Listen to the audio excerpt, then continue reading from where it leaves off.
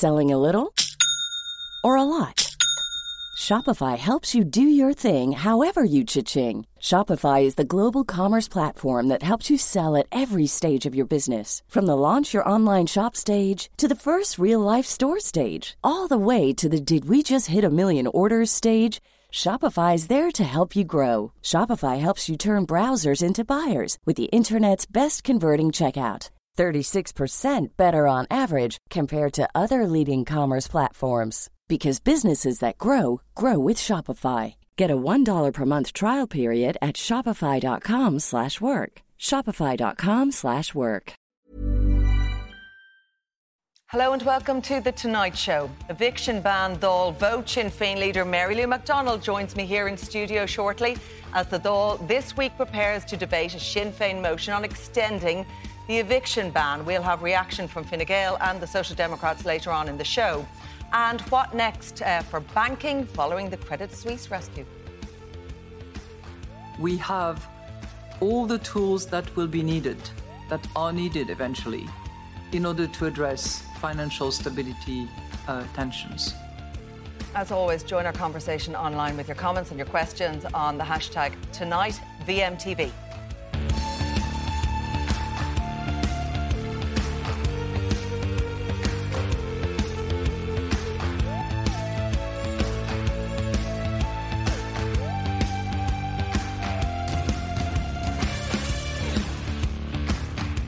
Government party leaders are still meeting tonight to discuss their response to a Sinn Féin motion, which will be debated in the Dáil tomorrow evening and seeks to extend the eviction ban. Taoiseach Leo Varadkar, Tánaiste Micheál Martin and Green Party leader Eamon Ryan are due to sign off on a counter-motion which will be put to a vote on Wednesday night.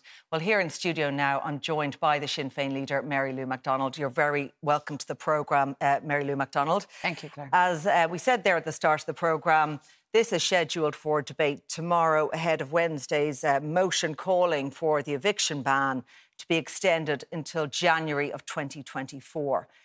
This is all about piling pressure on the government, isn't it, really? Because it is non-binding.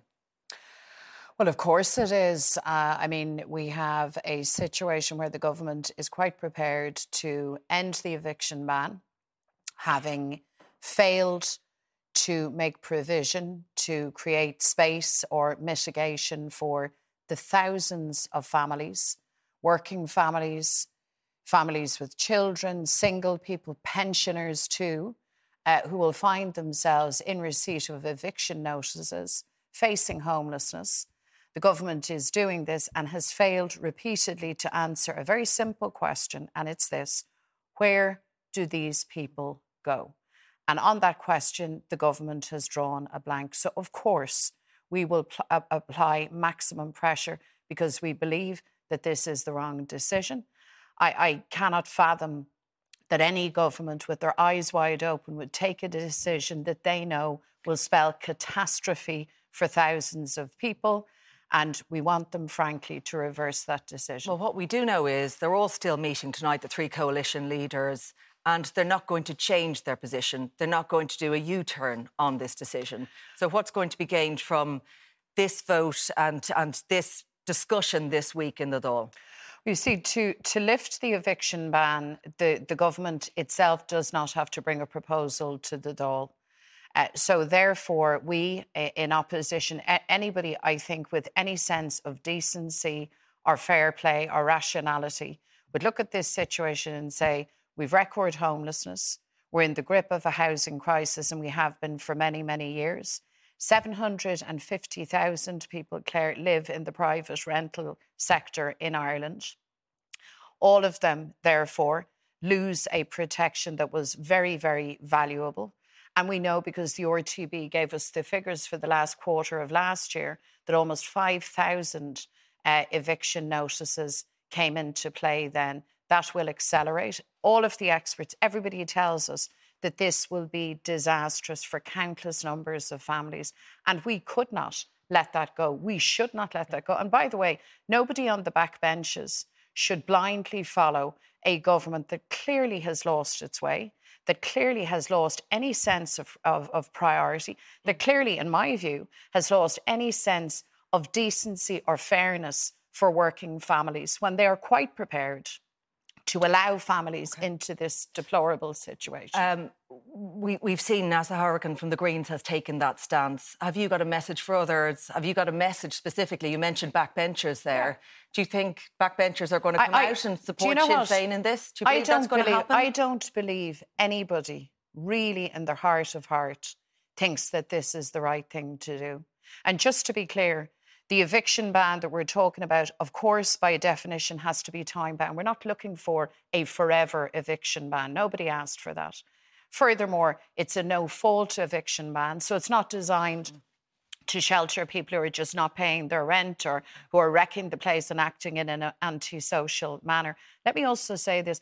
I accept and recognise landlords haven't created this crisis. I mean, I really get that, and I think it needs to be acknowledged.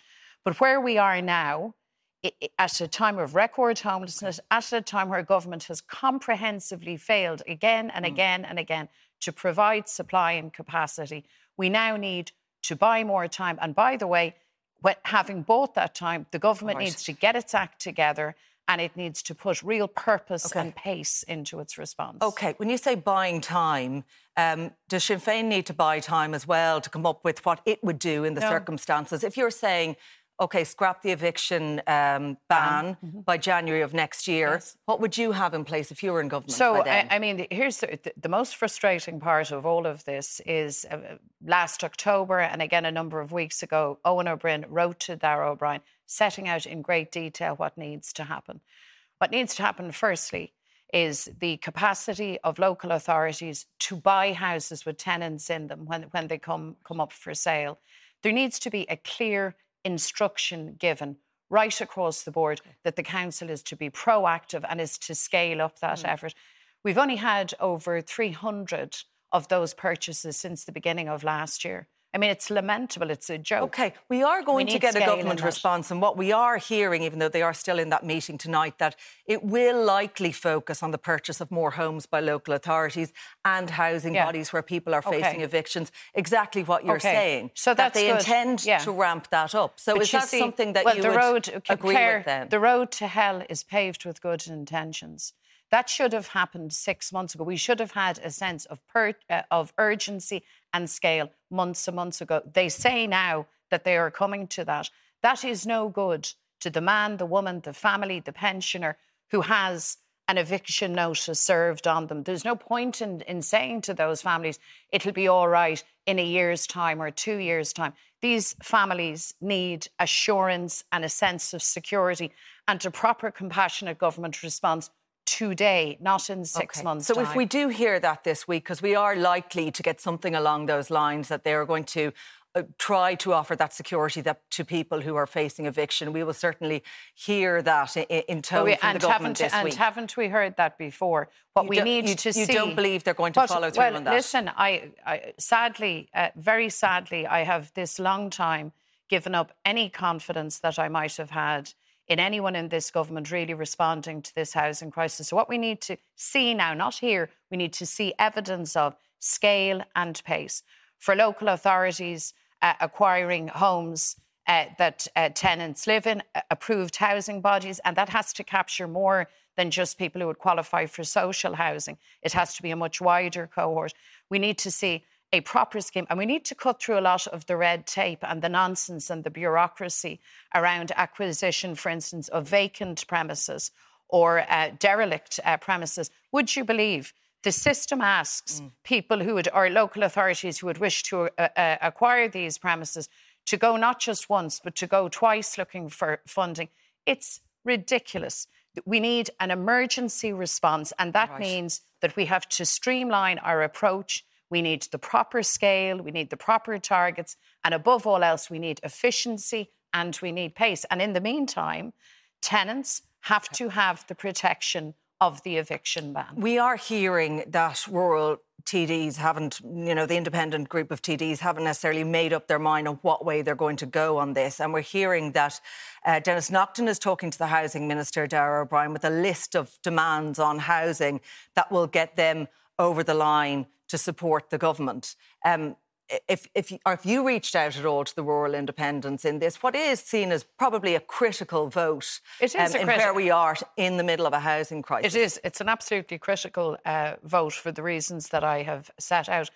And of course, every member of the Dáil, particularly those of us on the opposition benches, need to be going to government, keeping pressure on them, making proposals to them, keeping their feet to the fire. What about Sinn Féin reaching out to the rural independents here? But let me say this.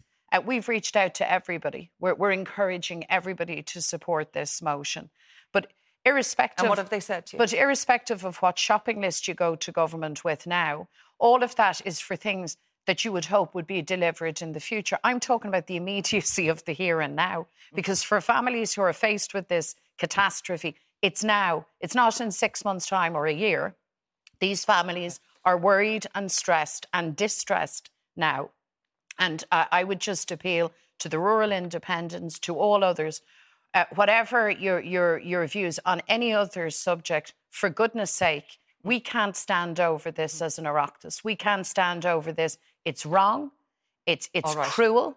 And the government have not had their ducks in a row. They have not made the kind of provision that was necessary if they were intent on ending the eviction ban. That's actually the truth. So we know that Green Party TD Neasa Harrigan has kind of set the ball rolling now and said, look, she's going to take a stand against government, break ranks there.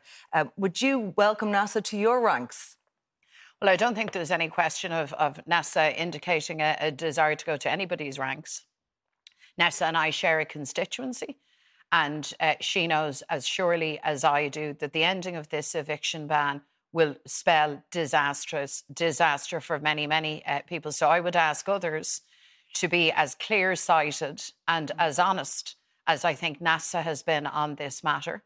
And I think this is something on a cross-party basis. Surely to God, we can agree that we will protect families and working people from eviction. Surely to goodness we can agree on that in the teeth of a housing emergency. Do you believe that Neasa reflects more of the Green thinking maybe than we are hearing from the Greens in government right now? I'm not a member of the Green Party, so I'm not privy to their innermost thoughts. What I can say is this. I have spoken to a lot of people now over the last number of weeks on the matter of this eviction, people from all walks of life. Mm-hmm.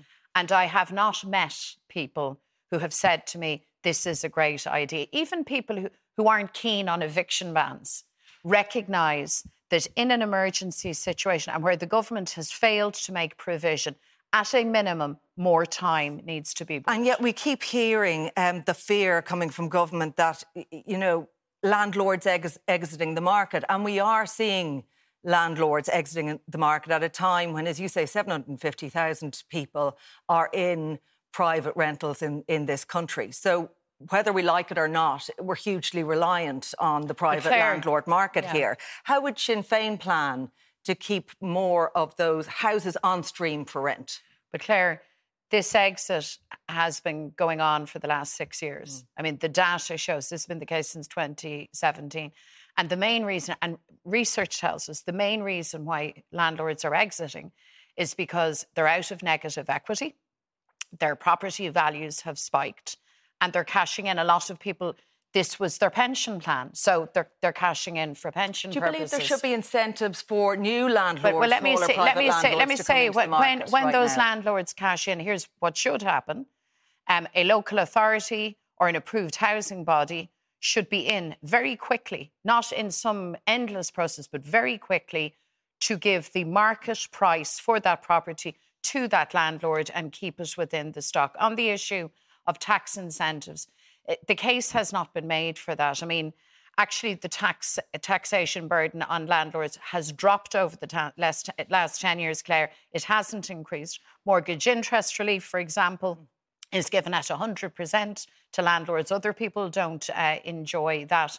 And all of the expert analysis has demonstrated that even with tax breaks, you are still going to see those landlords who wish now to cash in, generally for pension purposes, that they will do that. So the state needs to intervene at that point and efficiently and reasonably with landlords, give them market value for that house. OK, and pending the result of this, say the government do get it over the line with their response, with their counter motion to this, do you go then for a vote of no confidence? Where do you plan on bringing this on? Well, we have until the end of this month to continue pressing this case, and that is what we will do. We will not let this go. And, I saw some of the commentary amongst the commentariat describe, this debacle as kind of like bickering, political bickering. It's nothing of the sort. This is absolutely fundamental, and we would not be doing our jobs as elected representatives if we did not argue this to the very last minute with government. And I only hope that reason can apply and that decency can apply in this. Just a question on this. You have put that date of January 2024. Are you saying Sinn Féin would not deviate from that? That's the extension. Because that's initially what the government decided to do. They said, we're going to have this eviction ban in place. We're going to have it in place till March of 2023. Yeah. And what they're doing is lifting it at the point that they said they would. But here's the distinction. Here's the critical distinction. For us, the extension of the eviction ban, and indeed the original eviction ban, was to create space and time to do all of the things that I have described to you in terms of capacity, in terms of pace. But government failed to do that. For a government that says, and they ask us to believe them, that they see a housing crisis, that they see a housing emergency, I hear that rhetoric, but I see no evidence whatsoever of the kind of response and scale that's necessary to deal with this emergency. So I can only conclude that it's a lot of lip service and very little action. And the net result at the end of the day is families now worried that they will lose the roof over their heads. That's unacceptable. And Mary Lou, on the criticism that we continually hear about Sinn Féin, that we heard again from Fine Gael at the weekend, and Junior Minister Peter Burke saying your party have objected to or voted against thousands of homes in Dublin alone in the last 5 years, and you personally have objected to some 2,000 homes in your constituency. What would you say to that? Because that criticism is consistently levelled at Sinn Féin whenever this discussion around housing demand comes up. Well, indeed, and they are masters in the art of the politics of distraction. Let me tell you what I have objected to in my own constituency. I object to schemes that are built to rent, where rents for a 3-bedroom apartment in my constituency, in a regular blue-collar area, are €3,000 a month. I have a problem with that. I have a problem with those same developments that nobody that in our communities, or no working person on a regular wage will ever be able to afford to rent and will have no opportunity to buy. I have a problem with that because I believe that we can create a housing stock that is actually affordable to people, that is accessible and sustainable for people. But government have taken the lazy route every single time. They have opted out of affordability, and they have not carried their load as the state in putting public housing on public land. They simply refuse to do that at scale. So this argument that we hear that housing policy should consist of a mix of housing types, absolutely. That some housing types, maybe shared living in some cases, would suit some people on a temporary basis, and that would free up more suitable accommodation elsewhere for families. But what about that argument? Of course you need a mix. Of course you need a mix, and you need student accommodation, and you need accommodation for young professionals and young families, and then older. Of course we get that. And you need a mix in terms of public provision and the private sector developing. Of course you need all of that. But what we are dealing with is the result of the state completely washing its hands of its responsibility for social housing, but not just social housing, also the provision of genuinely affordable housing for working people. So the state has not carried its load. It has been happy to sit back and rely entirely on the private market, and we have seen how catastrophically that has failed. The government does point, and Darragh O'Brien points to the building of cost rental homes under schemes. And listen, it's lamentably low, lamentably lacking in ambition, and they don't even meet their own targets, and their own targets aren't sufficient, as we've seen. I want to move on to comments that you made in recent days that your party was sloppy with its financial returns to the Standards in Public Office Commission. Is it difficult as a party leader to admit sloppiness? No, it's difficult when it happens. It's very annoying. And I mean, we have had a conversation internally. in relation to all of that. SIPO is the regulating body. We are all bound by it. Sinn Féin is and must be a compliant party. So where there are errors, and errors were found, they were corrected. That will always be the case, and we will always work with SIPO to make sure that our numbers are right. I'm interested that you say you find it annoying. So what form does that conversation take within the party? Do you take ownership and responsibility of that personally as a leader? I am the leader. Ultimately, Claire, this is how this works. So the buck stops with you? Of course the buck stops with me. I'm the leader of the party. So you annoyed at yourself? And I am absolutely determined that any of the errors that happened in the past, and look, there were errors around expenses that were paid but not reported. There was nothing underhand or untoward. Yeah, it was simple sloppiness. The question is, isn't this damaging for public confidence in the political system to see the opposition at it as well? But, I mean, at what? I mean, at what? There was a controversy around the finance minister for not declaring a corporate donation. That's one thing. That should not have happened. Inaccuracies or sloppiness in recording expenses that you have paid from your party resources shouldn't happen either. But they're not the same thing. I think to have full public confidence, we need to ensure that SIPO has the resources, the teeth, and the power to oversee. There. And you are saying, you know, it's sloppy. You're saying you were annoyed at that. Say, for example, the declaration, I think you declared spending of over €300,000 on the election in 2016, but returns to SIPO were much lower than that. They were €76,000. When things like that happen, and there's irregularities in the numbers there, isn't it difficult for you then to call out government, to call out it's the job of SIPO, where there is a genuine concern, to intervene and to bring whichever political party to book. But things have been conflated and confused. Electoral returns and annual accounts measure and report different things. And I can tell you, all of our numbers are in order. All of our money is accounted for. And that is exactly as it should be. That is as it has to be for every single political party. The unpaid venue bills and all of that thing, that's all been sorted out now. That's what I mean when I say sloppiness. I mean, for goodness sake, it was a press conference. It was hardly some secret event. These were press events. I suppose the point is that the government and Paschal Donohoe got such a drubbing over the issue around a corporate donation. A corporate donation. But we're talking about huge sums here as well, Mary Lou McDonald, within your own party. Well, we're not Claire, and there is no SIPO investigation into Sinn Féin. There are no SIPO investigations into Sinn Féin, just for the purpose. But there has been a complaint made to SIPO. Well, that's a very different thing. A concerned Fine Gael activist has written to SIPO. SIPO has written to us. We have written back to SIPO. That's not a SIPO investigation. And furthermore, a corporate donation from a very wealthy individual, I'm sure a very good individual, but who nonetheless was in receipt of state contracts, was appointed to state boards, including the Land Development Agency.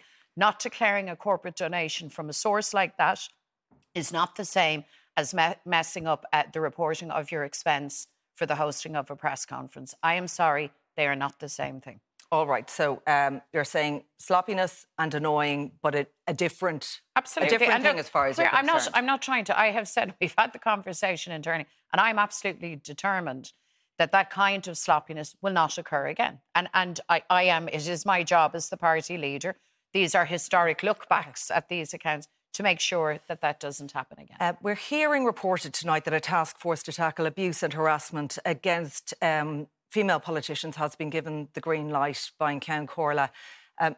Given how much this is now in the spotlight now, Mary Lou, have you yourself been the target of threats or abuse recently? Well, I mean, in the course of my political career, yes, I have. And I always feel, in discussing an issue like this, first of all, that anybody in public life, your first concern has to be to actually protect your public safety, your own personal safety. And I suppose to speak about these experiences too, you have to balance these things, but also not to put others off coming into public life. Because as awful as the experiences are, they are the minority. They are the rare exception and not the rule. and not the general experience of anyone in public life or any woman in public life. And in fact, some of the worst cases that I have seen of harassment and threat were actually visited on some of my male colleagues, one of whom exited public life as a result of very serious, very sustained harassment. That happened to a man, Jonathan O'Brien, a former TD, and that case was... I do remember that. That case was publicly recalled. So I make the point that it's more difficult for women, it's more commonly experienced by, but it can happen to men as well. It shouldn't happen to anybody, but it is the exception. It is not the rule. You just said that you have to strike the balance, I suppose, between watching your own safety and your own personal responsibility, or your own personal safety when you answer questions like that. Have you had to step up your own security of late? No. Well, I'm very conscious of my personal security, so no.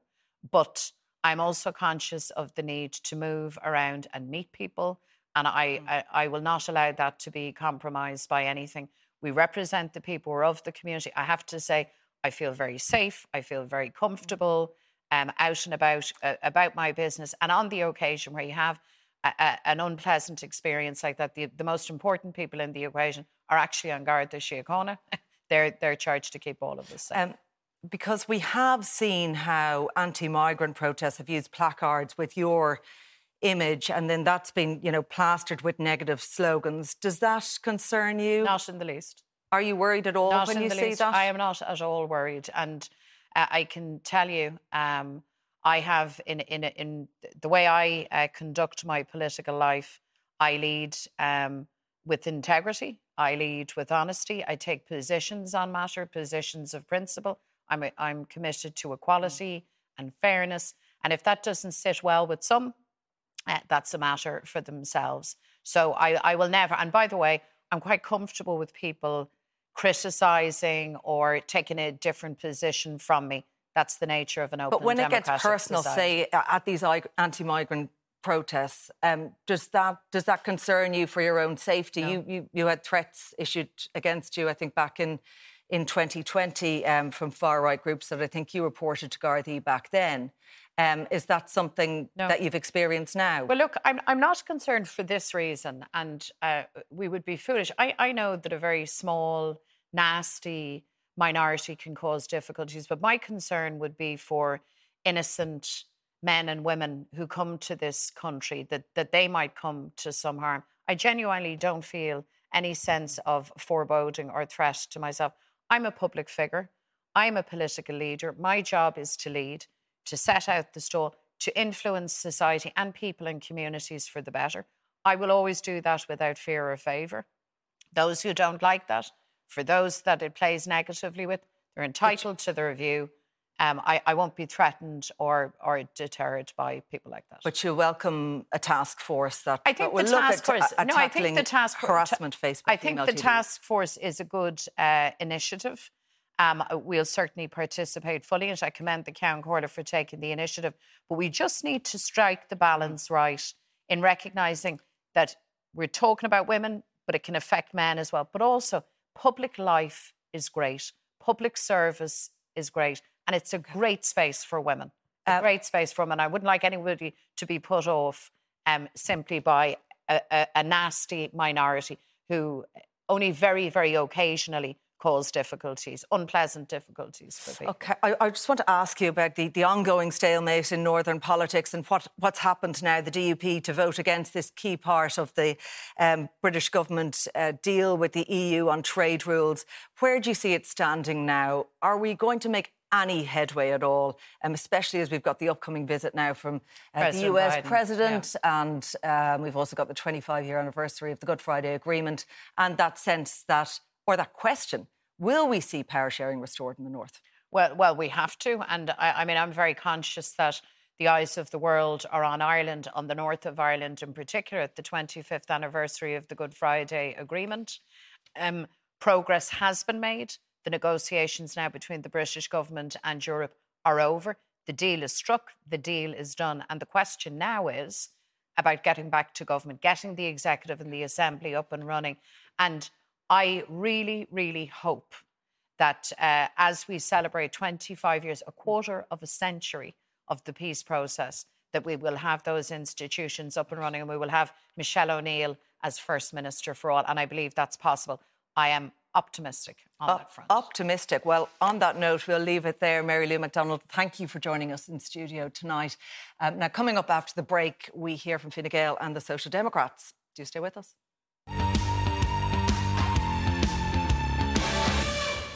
Welcome back. Well, for Reaction Edge, Sinn Féin leader Mary Lou McDonald. As a person with a very deep voice, I'm hired all the time for advertising campaigns. But a deep voice doesn't sell B2B, and advertising on the wrong platform doesn't sell B2B either. That's why if you're a B2B marketer, you should use LinkedIn ads. LinkedIn has the targeting capabilities to help you reach the world's largest professional audience. That's right, over 70 million decision makers all in one place. All the big wigs, then medium wigs, also small wigs who are on the path to becoming big wigs. Okay, that's enough about wigs. LinkedIn ads allows you to focus on getting your B2B message to the right people. So, does that mean you should use ads on LinkedIn instead of hiring me, the man with the deepest voice in the world? Yes. Yes, it does. Get started today and see why LinkedIn is the place to be to be. We'll even give you a $100 credit on your next campaign. Go to linkedin.com/results to claim your credit. That's linkedin.com/results. Terms and conditions apply. Millions of people have lost weight with personalized plans from Noom. Like Evan, who can't stand salads and still lost 50 pounds. Salads generally for most people are the easy button, right? For me, that wasn't an option. I never really was a salad guy. That's just not who I am. But Noom worked for me. Get your personalized plan today at Noom.com. Real Noom user compensated to provide their story. In 4 weeks, the typical Noom user can expect to lose 1 to 2 pounds per week. Individual results may vary. Donald, Social Democrat TD Cian O'Callaghan joins me, as does columnist with the Irish Examiner Alison O'Connor, and Fine Gael TD Alan Farrell are all here in studio. You're very welcome along to the programme tonight. We had Mary Lou McDonald in studio earlier, Alison, and she was setting out her stall for this motion that Sinn Féin are bringing before the Dáil this week. We know a counter-motion is also being worked on tonight. I think that meeting has broken up of the coalition leaders. And we're hearing it was a good meeting, but they're really on the ropes here. They have a lot to kind of discuss and bring to the party, don't they? Yeah, the meeting only concluded relatively recently. We don't have the wording of the counter-motion yet. They said they were still going to be working on that up to the cabinet meeting. The sense, certainly the sense coming out is that there's, the government is going ahead with this. They're saying they're going to continue to work with the measures that they're going to introduce to try and assist tenants and to help prevent homelessness. And obviously they're looking at things for landlords as well in the next budget. But without doubt, the government is on the ropes. And I mean, you saw that, I suppose, with every note that Mary Lou McDonald hit there, your interview with her earlier. Sinn Féin is sensing blood. We've seen it over the last few weeks. The government this is an issue that homelessness is always an issue.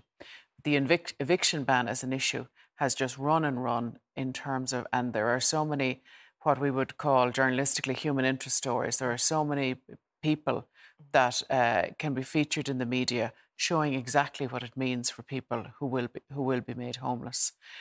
So from that point of view, it's a nightmare. I heard an interesting thing earlier today that Sinn Féin, I don't know how widespread this is, but somebody who told me was saying that it was fairly, really putting it up to the government last week in terms of contacting local radio stations and saying, here's my TD here's our TD in this constituency. They will happily debate whoever the other TDs in that constituency who are on the government TDs on local radio, name the time and the place. So really piling on the pressure. It's true to say, Alan Farrell, that the government is under a huge amount of pressure. Its support is on a knife edge tonight. Is there supreme confidence you'll win this vote? Well, firstly, I don't believe for a moment that the government is on a knife edge.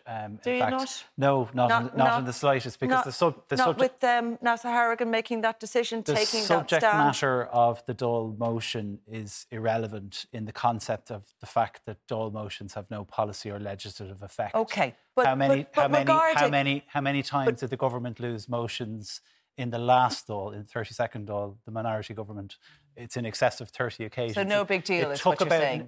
No, not at all. But I'm saying it took about 9 months for journalists to realise that actually this isn't as big a deal as is being portrayed. Do you not think it's a big deal and what we are hearing just on the issue? So that's on the subject matter. Now, on the subject matter, obviously it's a very important issue for us to debate. But the government has made its decision. It made its decision 6 months ago when it introduced this moratorium on evictions.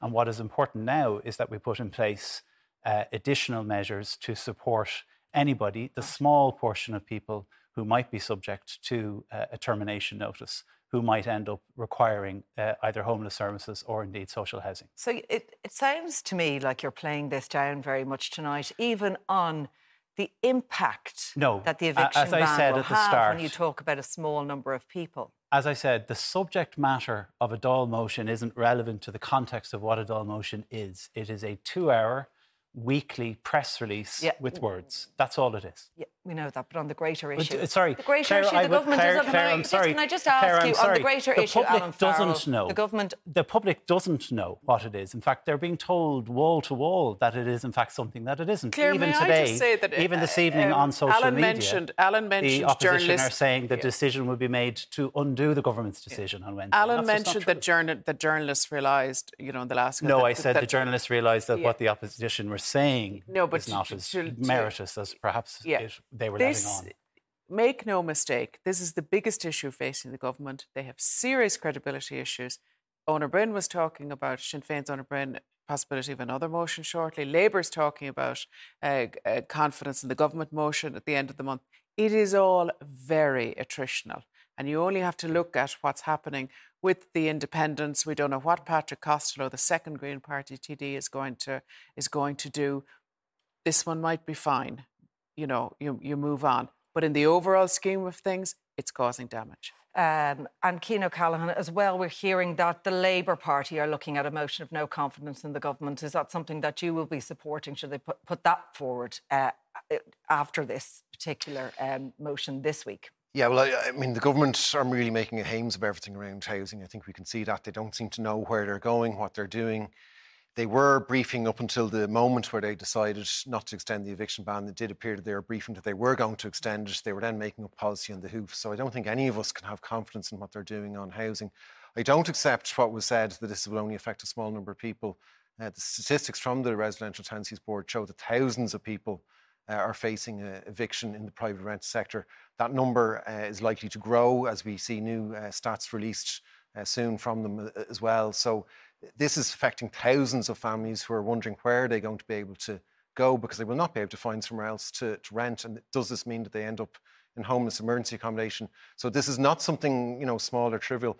I think if the motion passed as well to extend the eviction ban, that's not a binding motion, but that would actually put the government under very significant pressure on this. If the majority of the Dáil says this eviction ban should be extended, it needs to be kept in place for more time, I do think that would put the government under pressure to change or reverse their decision on this. Do you accept that it will put you under that political pressure? Absolutely, I accept that a decision like that does put pressure on government to... Well, that's what I was asking you at the start. But the point I was making in terms of the policy or legislative effect, and as I've said already, others have already said online only this evening, that there's a vote on Wednesday to undo the government decision to allow the moratorium to lapse. But I think what's really, really important is what we have been doing for the last number of years and what we've done in the last couple of months in particular in terms of additional measures on top of housing for all, such as the acquisition of additional visas to support as many people as we possibly can, with individuals coming out of tenancies at the minute. I'm just wondering if all of this has been done. Why were we hearing an announcement around doing more and ramping all this up when the decision was made to lift the eviction ban? The eviction ban.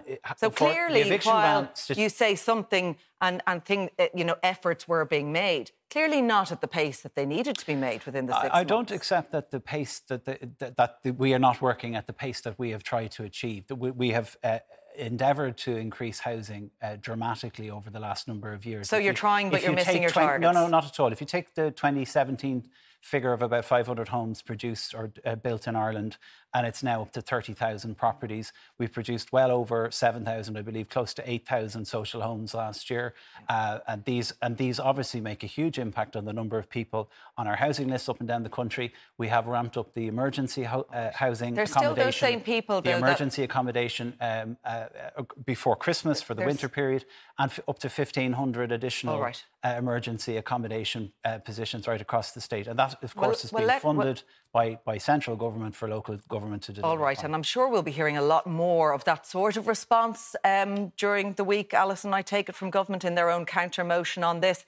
When it comes to where the rural independents are at, and they're looking to get some amendments in exchange for their support of government, they're going with the list of demands, aren't they, to Darragh O'Brien? Just to pick up on your point to Alan there about, ramping it up. I mean, I found it extraordinary to hear that a couple of weeks ago, Darragh O'Brien, the Minister for Housing, wrote to local authorities about the tenant purchase scheme and about, extra money available and basically to, get their arses in gear and do something about it. And that a significant number of those local authorities wrote back saying, we've reached our quota on social housing. And you just think, isn't that just extraordinary in the circumstances that we're in a housing crisis? And I have to wonder, why don't the government just name and shame who those local authorities are and let people know that sort of an attitude is still going on? And yes, Sean Canny came out this evening, the independent TD, with a number of amendments or demands. And as I, texting somebody earlier in government, they were saying to me none of them seemed outrageous, what was being asked for. So I think we could see a little bit of movement in those things. Is it sort of around HAP scheme? It is. I'm just, I'm going to consult. I'm going to consult my phone. It's one of them is, for instance, remove barriers to older people in long-term nursing home care who wish to lease out their homes. And it's also saying now this already. For this one, for instance, you say the government has already indicated it's not that high a barrier. The introduction in the budget in next year's budget of a tax relief scheme to take effect in the current tax year for small landlords. Amend HAP to guarantee payment to landlords where the tenants defaults on payment of contribution to HAP. So there's a couple of things like that. Another interesting one, extend the rent a room relief scheme to people receiving social welfare payments who rent out a room so that they don't lose their supplementary benefits, such as their medical card. So things like that. All right, and you'll have to see in exchange for that particular list, will that give them, will that mean support from the rural independents, and where it all goes from there? We're going to have to leave that there for now. Coming up after this break, what next for banking following the Credit Suisse rescue? Do stay with us.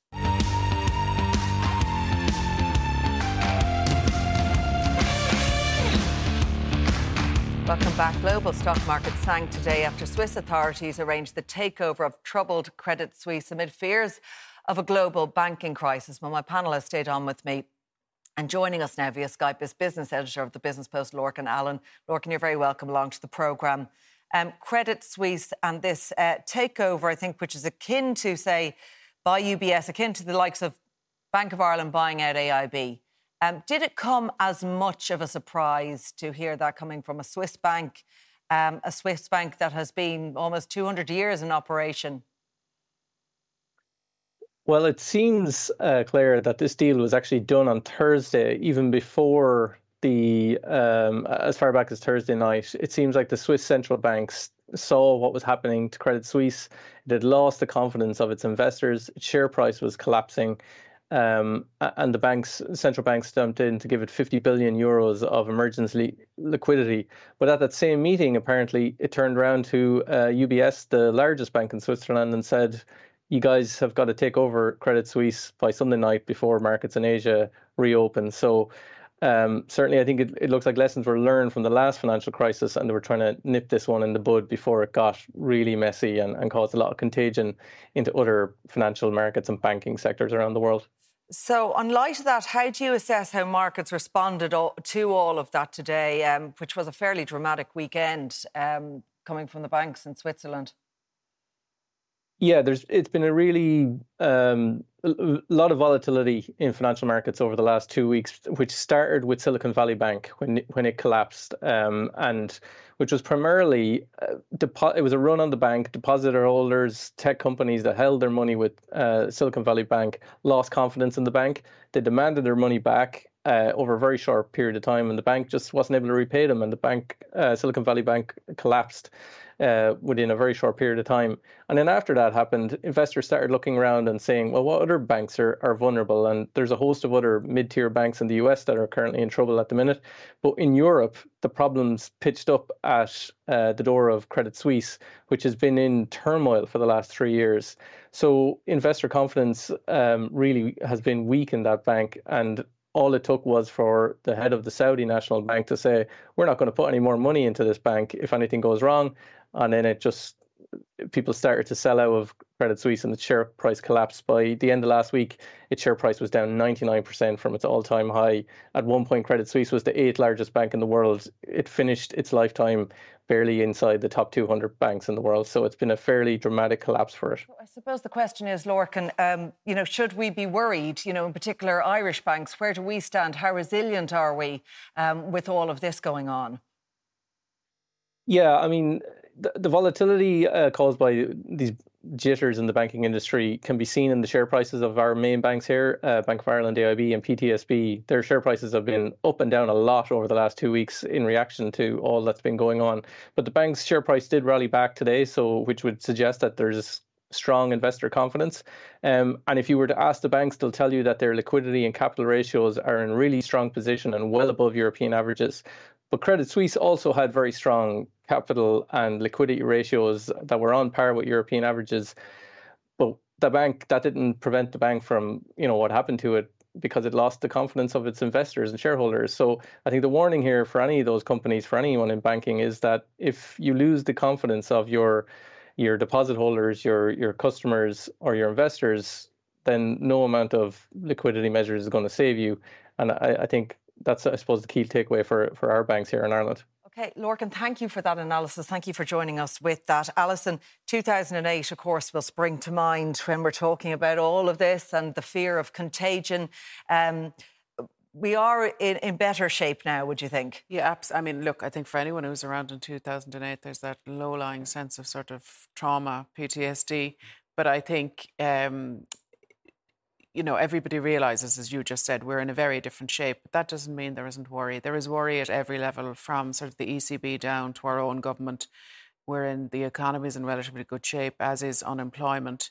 The ECB is trying to tread this fine line between saying nothing to see, everything is okay, but also we're here if we're needed. So I think it's fingers and toes crossed that over the next week or two, there's nothing else in the undergrowth globally, and that things will settle down and it'll be okay. But nobody knows. All right. OK. It's all about sentiment and confidence, consumer confidence, as you say. My thanks to Cian and to Alison and Alan. Unfortunately, we're out of time. That's it from all of us, from all the late team here. Good night. Take care.